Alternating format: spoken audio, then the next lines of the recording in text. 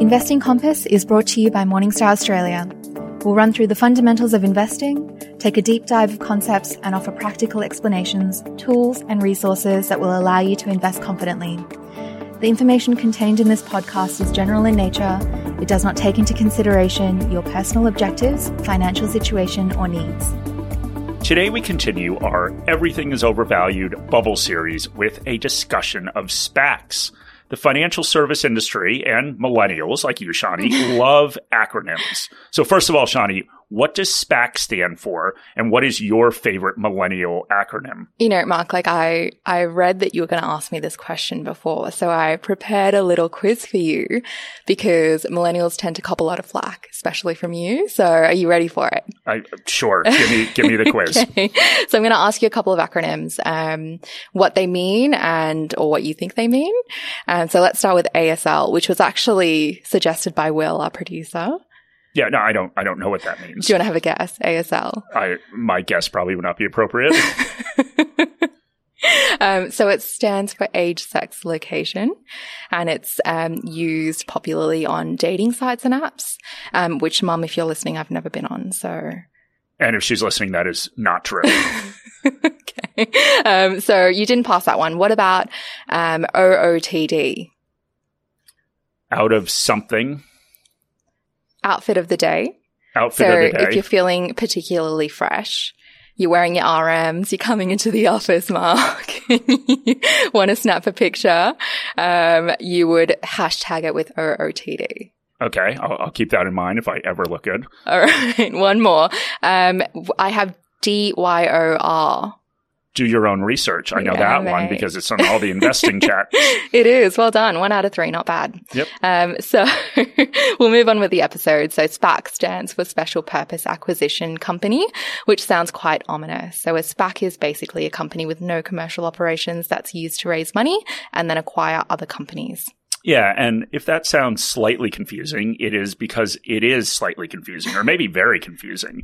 And we'll explain more detail on a SPAC a little bit later, but first we wanted to start by looking at the stock market from a company's perspective rather than an investor point of view, which is what we normally do. So companies use the capital markets, both debt and equity markets, to do just what the name implies, to raise capital. Companies need to invest in order to grow, and they go out and raise money to do that. One mechanism for raising money is to go public or take part in an initial public offering. That's right, Mark. So startups turn to all sorts of sources for money to fund their business. And they may start with friends and family and then move on to various stages of venture capital funding. And at this stage, companies are still considered private. So that means that while they may start to have more owners, they're not traded on public markets. And that means the general investing public cannot buy shares in them. At some point, as companies become more mature, they'll go public through an initial public offering. An initial public offering is quite an onerous process. There are increased regulatory obligations and all sorts of hurdles to jump through. But I want to concentrate on the actual process. Going public serves several purposes. It allows the founders and early investors to profit by having a mechanism to sell their ownership stakes in a company. It allows the company to sell additional ownership stakes so they have money to expand. And it allows investment bankers and some investors to make lots of money.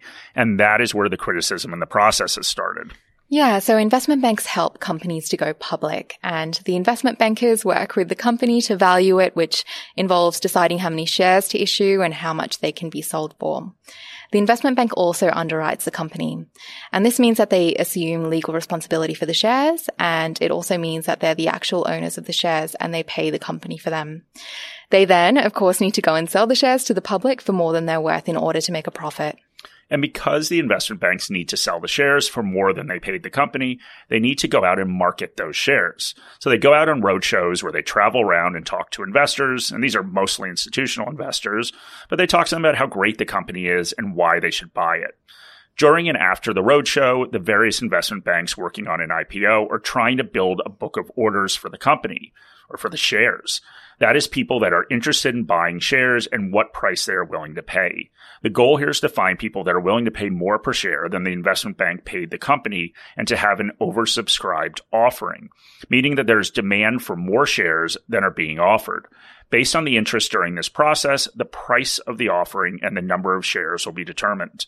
And by having an oversubscribed offering, the hope is to make sure that the price of the shares jump after they start trading on an exchange.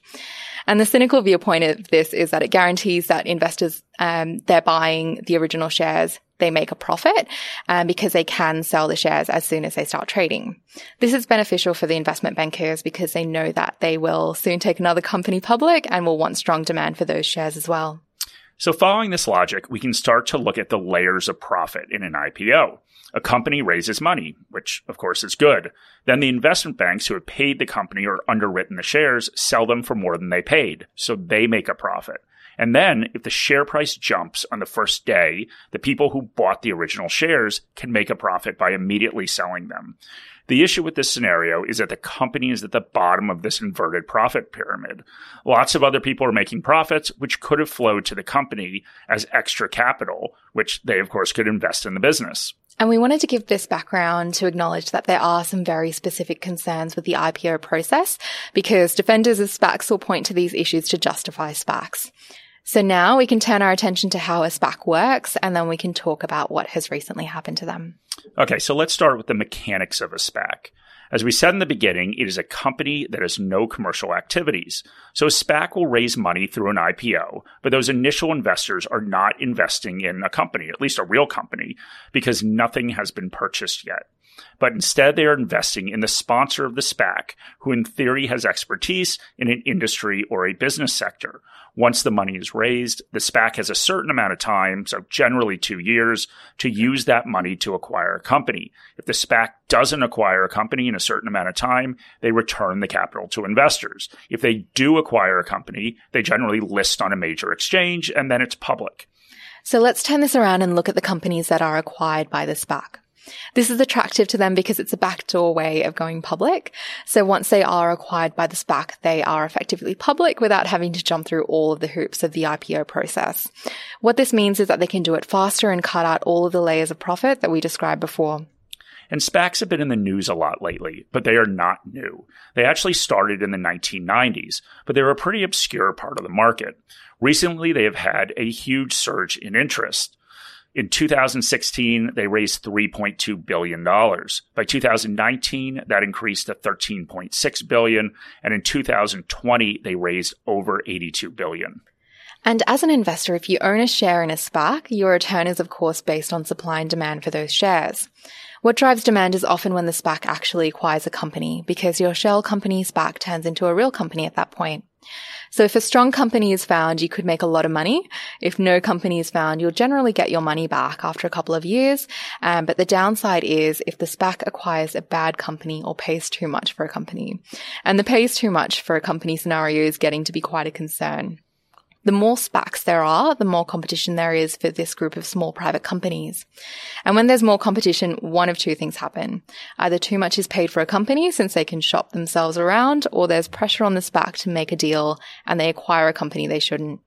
And these are very risky companies. They're not established and they are often a bet on some new technology or product that they may or may not work out. And there are certainly more reputable SPACs. For instance, the biggest SPAC is around $4 billion, which was raised by Bill Ackman. Bill Ackman is a pretty famous hedge fund manager who founded Pershing Square Capital. Now, Bill Ackman is an experienced investor and at least conceivably knows what he's doing. So this could be a more reputable SPAC, but it also illustrates the risk in this whole process. The shares in his SPAC are up 50% since they debuted in July, even though he hasn't found a company to acquire yet. And this surge is being driven by rumors and is pure speculation. And unsurprisingly, Redditors are driving a lot of the rumors around SPACs. Most of these SPACs are quite small and can be driven by retail investor sentiment, which is being manipulated on these forums. So for instance, Bill Ackman's SPAC surged close to 12% in early February because an entity of his hedge fund Pershing Square was preparing for its annual investor presentation. And there was a rumor that an acquisition by the SPAC would be announced. And I think, Shani, you used a pretty important word there, manipulation. And that was quite deliberate. This is manipulation by shareholders in these SPACs to get the share price up so they can make money. This action would be illegal if it was done by professional investors. This is the same thing that happened with GameStop, and it all works out great until someone is left holding the bag, and someone will definitely be left holding the bag. So in this case, we're talking about a SPAC run by a professional investor with a long track record, but we need to look at what we're asking him to do. He raised $4 billion with this SPAC, which means he has $4 billion to spend on one or more companies. But now the share price is up 50%. So for the investors buying now, they're expecting him to find a company for $4 billion that will be worth $6 billion in the near future. And they're asking him to do that in an environment awash in capital from other SPACs and venture capital and private equity companies. Yeah, no, that's certainly a tall order. And we have been talking about Bill Ackman a lot because he is an actual investor.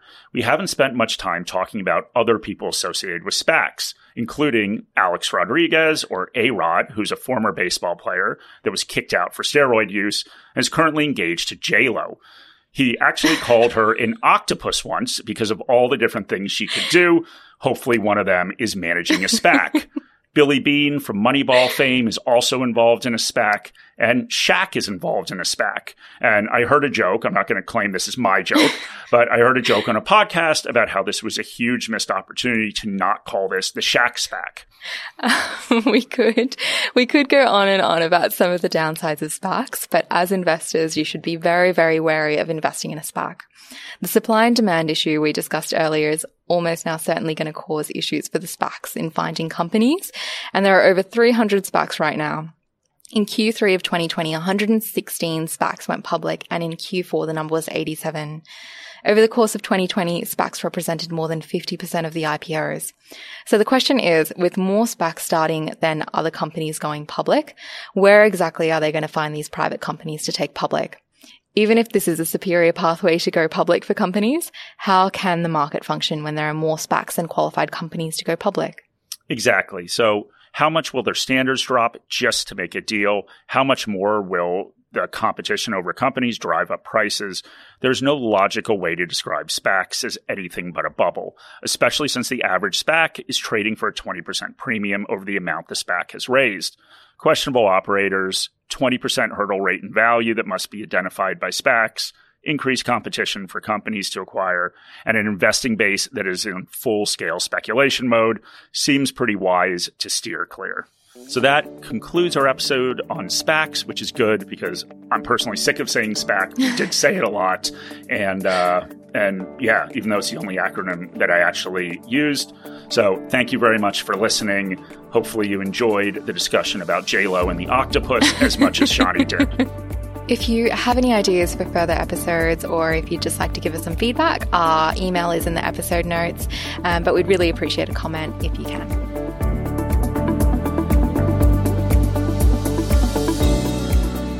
Any advice is general advice prepared by Morningstar without reference to your financial objectives, situation, or needs. You should consider the advice in light of these matters and any relevant product disclosure statement before making any decision to invest.